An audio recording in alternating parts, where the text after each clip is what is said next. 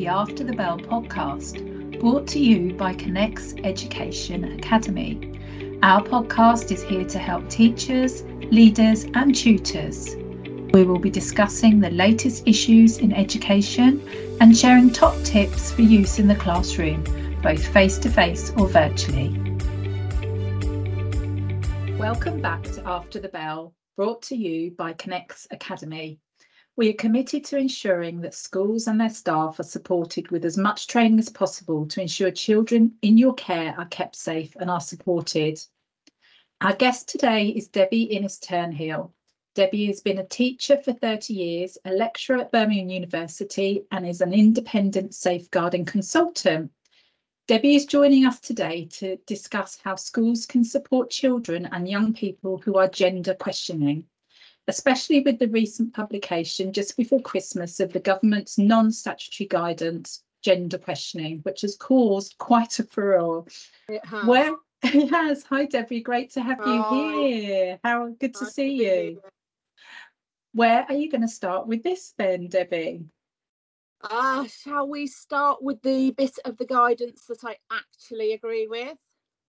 That seems like a good place to start with. Yeah, definitely. Okay. So what the guidance is really clear about is that issues relating to gender questioning children are a safeguarding matter. And I think it's really important to remember when we consider what else is said in the guidance, what schools should, could and are doing. I think it's really important that children are put at the heart of this, isn't it, Debbie? I think that's what we're saying. Yeah, it is, absolutely. I think there's a danger that with the political storm and the legal storm and everything's that's been stirred up by the guidance, all of that takes over, and children and young people in the middle of all this who are facing very real challenges get lost. Having said that, I do want to challenge everybody who is listening to look at what is being said about the transgender community in general, and about gender questioning children in schools in particular, and to think about the language that's being used. Really wonder in years to come if people won't, look back on this current approach in the way that we now look back on what was said about women in the past and what was said about Black people in the past. I mean, we now know that women are not weak and only able to manage in the home. We know that Black people like me are not inferior. And I think society will change in its acceptance of transgender individuals. And guidance like this, with what is quite incendiary language, will be looked at with probably horror. I think that's an incredibly valid point to consider, actually, Debbie, and I think it's so worth thinking about, isn't it?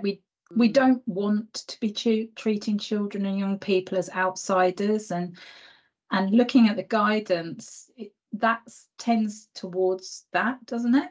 It does. And these young people are already struggling with their identity, and then the DFE lawyers, in an article on the BBC website after the guidance was produced, said that this guidance is likely to put schools at high risk of being sued. Well, I'm hoping that the consultation will change the approach, and the lack of support for schools who are actually on the front line managing the challenges that some, and not a huge percentage, but some children are experiencing. Do you want to perhaps go in now to some more detail about the risk for the schools then, and what the implications could be?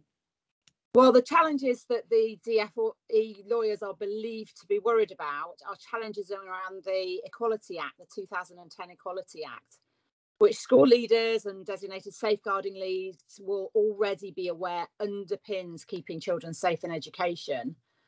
But having read the guidance, and I have contributed to the consultation, I think the guidance contradicts not only the Equality Act, but other statutory guidance too, particularly the 1989 Children Act, Working Together to Safeguard Children, the new one, and both the general and specific guidance in keeping children safe in education.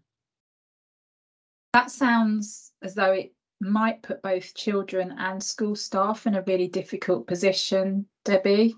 I think so. The 1989 Children Act has at its heart something called the paramountcy principle, which says that children's welfare should be the most important, the paramount consideration in everything that we do. So why do you think this guidance contradicts the paramountcy principle? Well, as far as I can tell, the new guidance insists that children, and for them that means anyone in school, and it cannot be referred to as transgender. They refer to that as a legal definition, and that can only be applied to the changing of one's gender at the age of 18.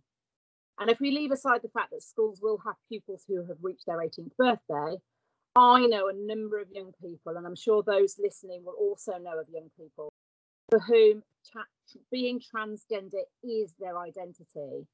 And insisting they are not who they think they are is not putting their welfare first. So it's not adhering to that paramountcy principle. And even if we were to accept the legal argument that you can't be transgender until you're 18, the guidance also calls into question whether gender identity is even a thing.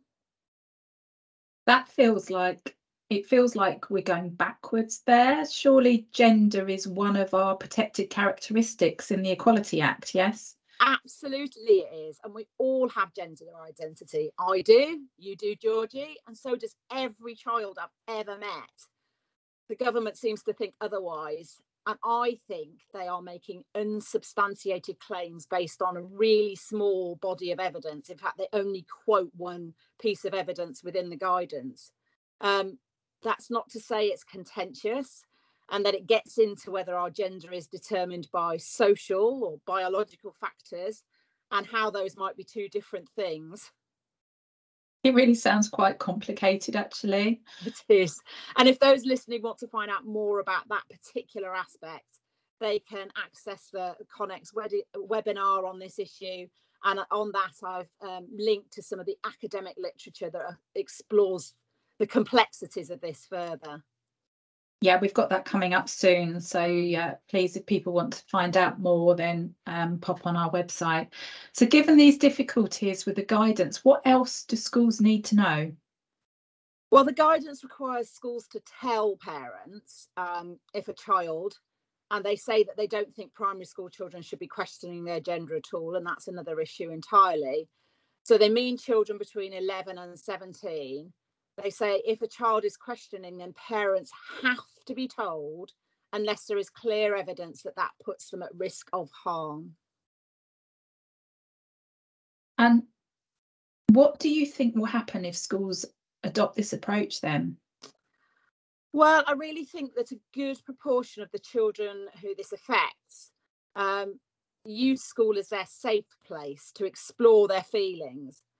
And if they are not able to do that with some assurance of their confidentiality and their safety, I think that they might look elsewhere. And given the prevalence of advice online, some of which is good, but more of it is very worryingly harmful, I think they'll turn to that, or even worse, they'll think something is wrong with them.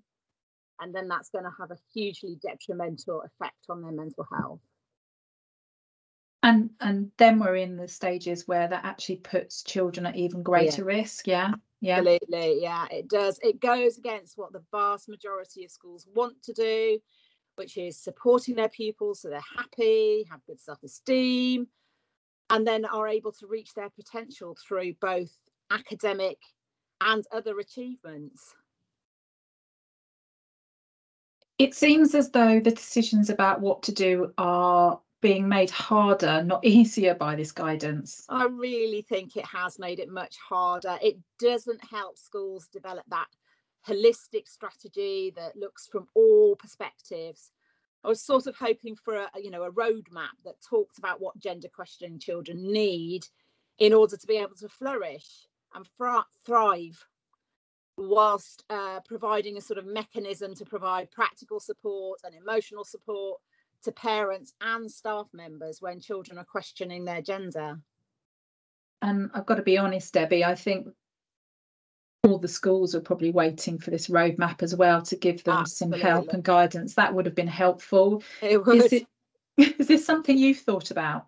I'm actually trying to work on a model of safeguarding and equality, diversity and inclusion. It includes gender as a part of it, and I'll share some of those ideas in the webinar. It is very complex and it's a moving field all the time, but I'm trying to work on something that might help schools. Yeah, it sounds like that could be really, really helpful. So I look forward to seeing how that pans out. Is there anything else you want to highlight, do you think, about the Act? Yeah, I think, well, the Act then goes into quite a lot of detail about reminding schools of their obligations for provision of toilet facilities and changing facilities, as well as touching on the PE curriculum. But given that the guidance insists that no one in school is transgender, I don't think any of the guidance is particularly helpful for those schools that I know have worked really hard to support children and young people who are facing challenges in being accepted as who they are. And that's what this is about. It's, you know, for children and young people, all of them, to be accepted for who they are. It all sounds really, really overcomplicated and also very, very difficult. Yeah, I think it is. But I think there's some real positives that schools can think about doing, not least of which is continuing to put the welfare of their pupils first. And if that means making a decision not to tell parents in the first instance, then as long as that is really clearly recorded, I think that's a really good place to start. But also make sure that those pupils are supported and that school is a safe place to learn who they are and how they're going to get on in life. Thank you so much, Debbie. I think it's another watch this space. Obviously, do you want to comment around the difference between the fact that it is currently non-statutory guidance, so schools don't have to do this at the moment? Am I correct? That's absolutely right. It is non-statutory guidance, and as I said, the DFE lawyers themselves have said that schools may well be putting themselves in a difficult situation if they do follow it. So I think, you know, continue to do the really good work that you are doing, schools. I think come to our webinar and find out a bit more. And if you're really concerned, then seek legal advice before you do anything, so that you've made sure that you and the children and the parents that you are supporting are safe. Wonderful, Debbie. Thank you for a very concise and clear discussion around the gender questioning statutory, non-statutory guidance that was published just to get my head right, just before Christmas. And of course, schools can access the webinar about this and find out more, not only about the guidance and the issues of gender, but also practical solutions and approaches that might support both the child and the school. So looking forward to that, Debbie. Thank you. Things that have worked for other schools. Wonderful. It'll be good to hear those strategies. So I appreciate your time there. Thank you so much, Debbie, for your time today. I think it will be interesting to watch when we look at the statutory guidance when it's finally published. Connex Academy are very proud also to be an approved provider of the Senior Mental Health Lead training, and that links through to an area that we touched on today around mental health, and particularly with young children. You can find out more by visiting connex-academy.com, or you can visit to look at our courses. We've got lots of free podcasts, including others that Debbie's covered for us previously. And you can pick up our After the Bell podcasts, and they are released on a weekly basis and provide quick tips and discussions with our experts around all things educational. I hope that you can then access these on your daily commute, on your treadmill, or as your focus for the day. Thank you so much for listening to After the Bell.